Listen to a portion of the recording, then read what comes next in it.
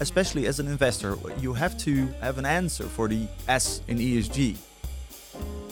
Especially Dutch people, if you say you can't do something, they will do. So it's nudging. Hello there and welcome to the podcast No Stone Unturned from Savills. In this podcast we will tell you all about real estate and ESG in the Netherlands. What are the latest developments in ESG? And what do you really need to know before investing in Dutch real estate? Listening to this podcast allows you to become a real frontrunner. I am Charlotte Harmsen and in this episode I'm going to talk about healthy living and community building. My guest of today is Niels Bonder, Manager of Healthy Urban Living at AM, a company which is specialized in area development. Welcome, Niels. Thank you. I'm going to ask you a question about your own urban environment before we go into your work. In what kind of neighborhood do you live? I live in Utrecht, kind of a suburban place, but still close to the city center, which has a lot of greens and parks around it. And talking about one of your projects, I know that AM is working on the development of the Hero terrain in Breda. There used to be a factory there, but that was demolished. And now you are developing what has become the healthiest neighborhood in the Netherlands. What makes it so healthy? When we finish in Breda, it's not the healthiest. I think it's the aim to be the healthiest and to make the borough that it is so good that people can be the healthiest place. Can be the healthiest there. I think you have three things you can do. You can make the buildings in the borough healthy. For instance, have good ventilation or non-toxic materials or big glass for we daylight. talked about that in another episode on bio-based materials, for example. Yeah, that's the building part. But the building sets in the neighborhood, in the borough. And there you have the park, there you have the trees, there you have no cars. And we can build that. But the third part, that's the difficult part, I think. That's the third B. That's the behavior. Because if we do everything right, then how are the people influenced or nudged by doing the healthy thing? And we try to do that by making the healthy thing the easiest thing to do, the fun thing to do, the cheapest thing to do, like more bikes or the cars a little more far away from your living area.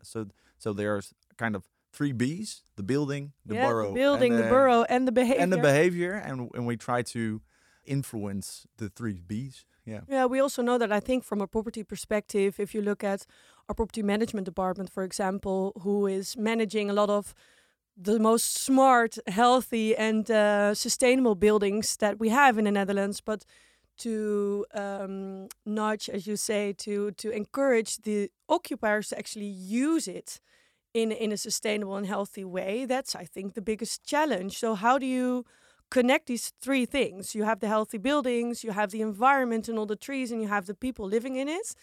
What kind of it almost, to me, it sounds like almost like a bit of psychology.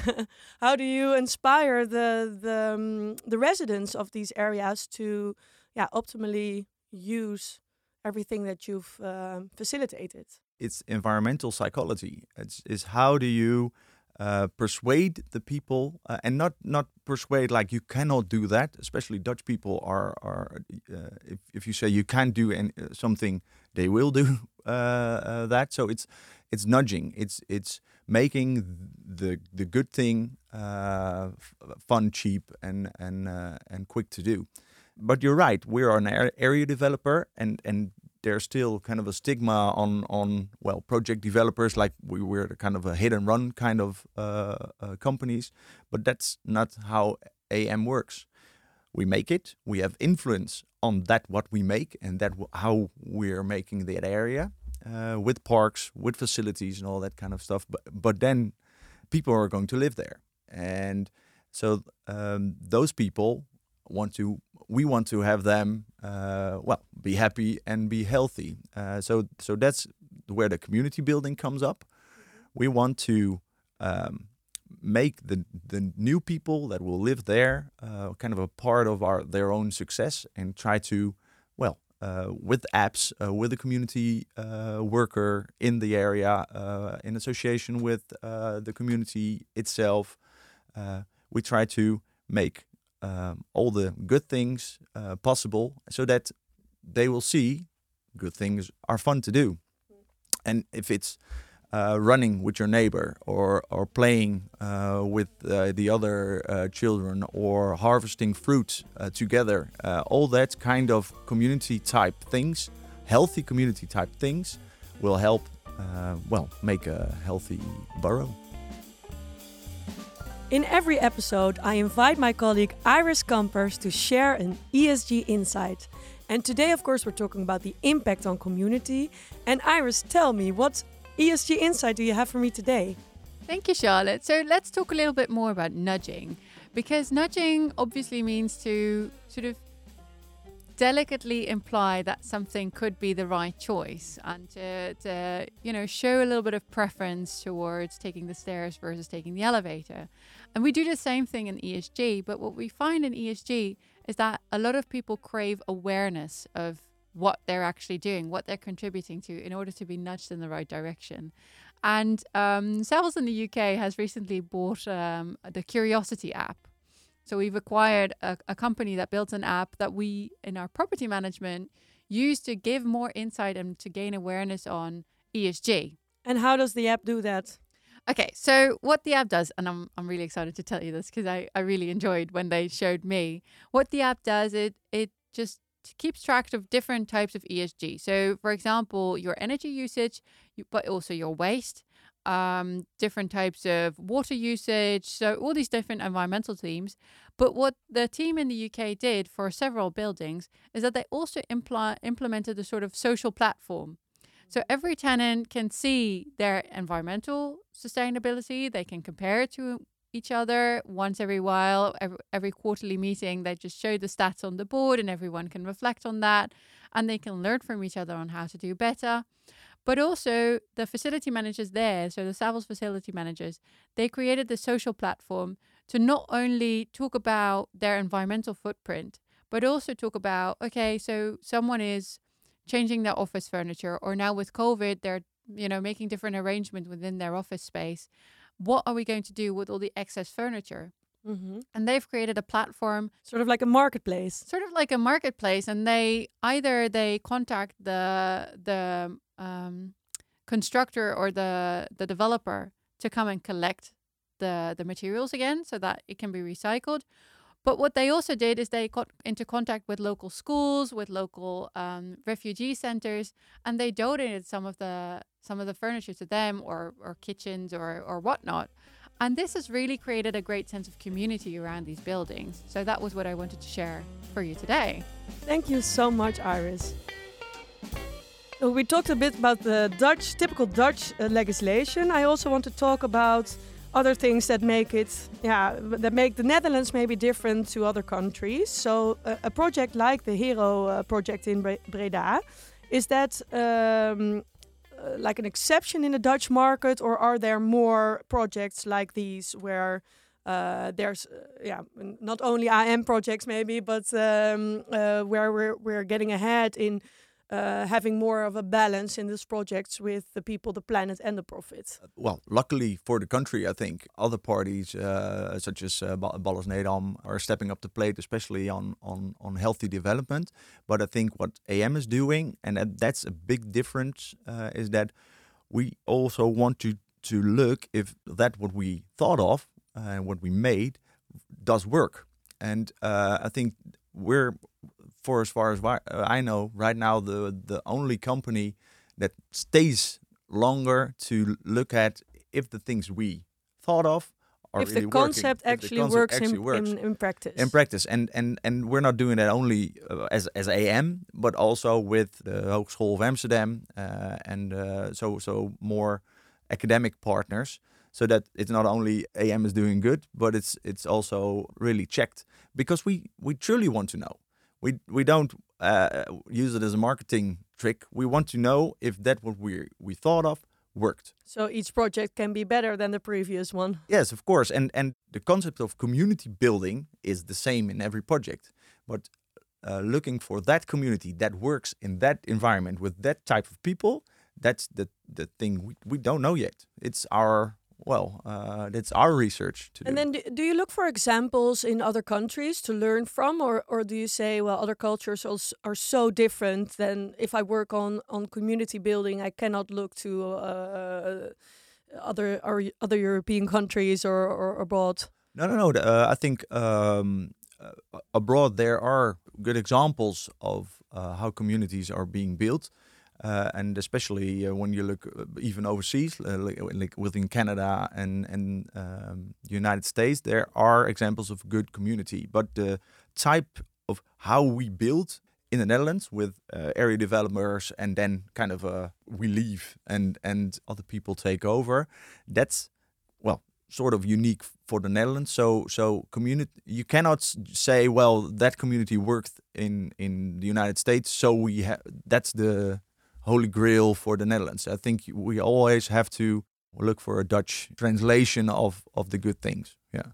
And of course, something that you have repeated a couple of times is that we're used to sort of a format where the developer leaves, maybe sells it to an end investor, the project or the buildings. What would you want to say to? I mean, there will always be projects that not every developer will stay on for as long as you do, maybe.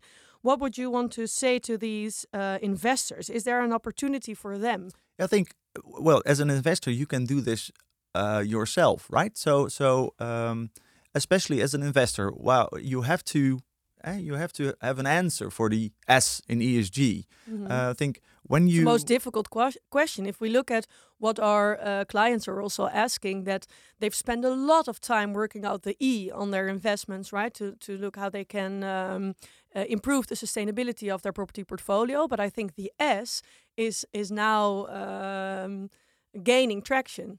Well, what most people do, most investors do that as well. They look is there some kind of certification possibility? Well, and there is the WELL certification or the FitWell, and there are lots of other certifications that are possible, but those are mostly technical.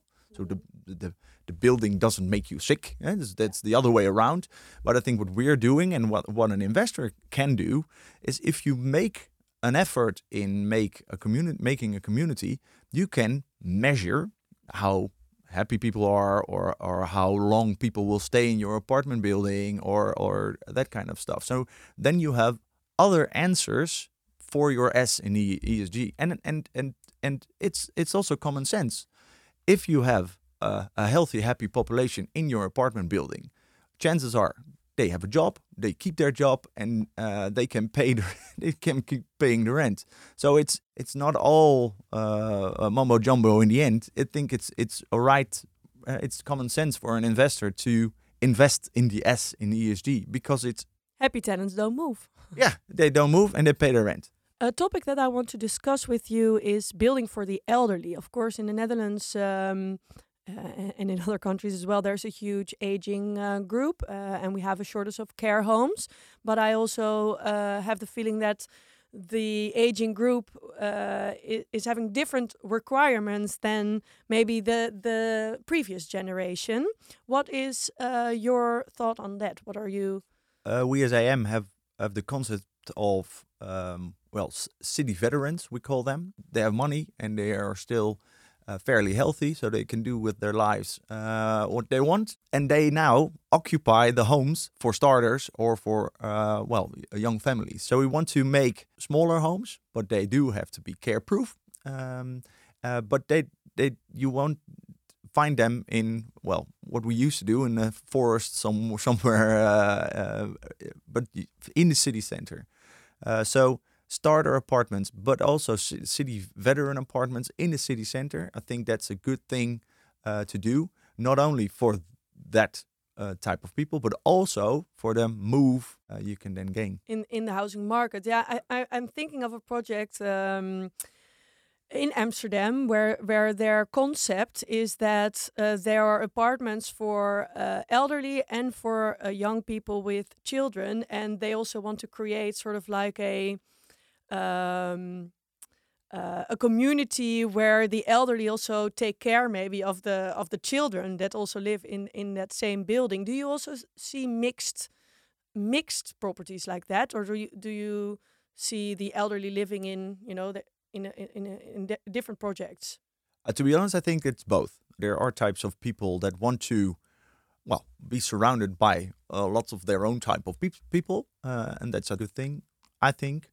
But there are also people that want that interaction with other people, other cultures, other lifestyles. And I think big cities like Amsterdam or Utrecht, they have kind of the obligation to do both things. And I think that then you get the best mix, because if you have those new apartments, mostly they are apartment, but they are in an attractive place with lots of facilities that you want to have as a city veteran, then you are willing to move to a smaller house, because the other things around it make it attractive to move. In every episode, we ask someone from the Savills teams to dive into the Savills database and to bring us a statistic which really stands out and which says something about ESG topics. Today, about community building, of course. Our guest of today is Bas Wilberts, who heads the residential and hotel investment team at Savills. Bas, I'm very curious. What is your standout statistic? Yeah, so for today, I have quite a striking number. It has to do with difference in pricing. Comparing single monofunctional buildings with mixed-use buildings. But what is the stat? What is the stat? The stat is 38.2%. And this is a figure that the RCA, which is a very well-known company that kind of administrates all the deals that are being done in commercial real estate throughout Europe. And their analysis was that 38% is the difference in pricing with regards to monofunctional and mixed-use projects. Now, this is quite a striking number because it's a real big delta between the two.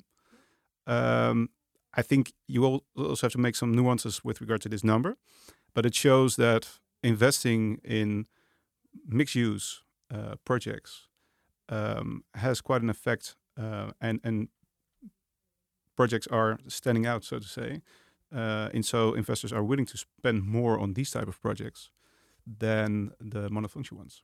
So what does that tell us? If I put that in line with everything I've talked about with Niels, yep.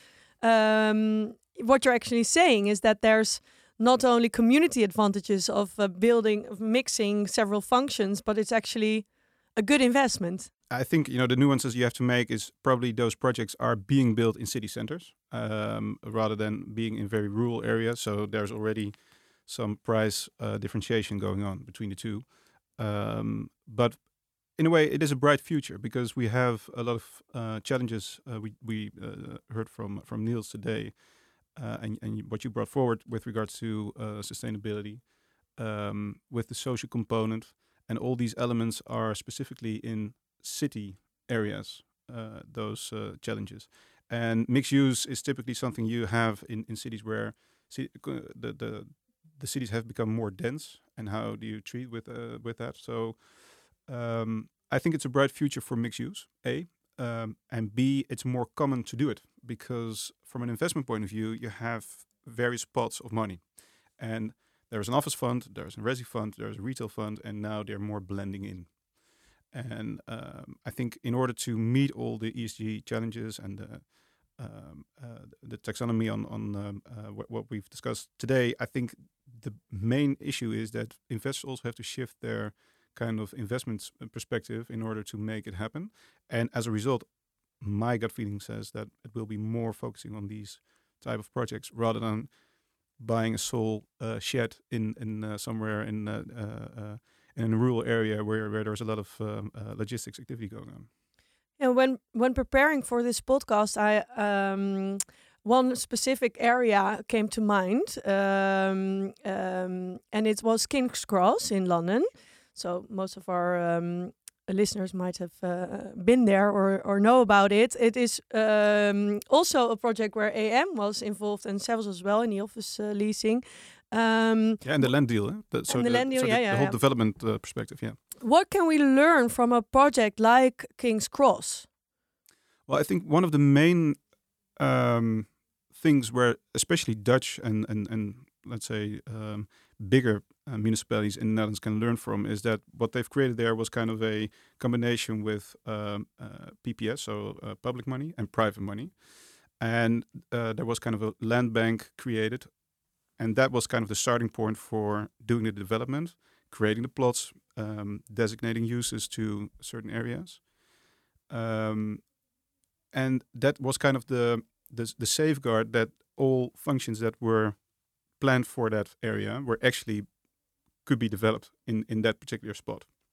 And it also was kind of guarantee to have the public space in the quality you now can actually see. So keeping all the old elements in, like monumental parts, kind of the industrial look and feel from the past, but also new parks, waterfront areas.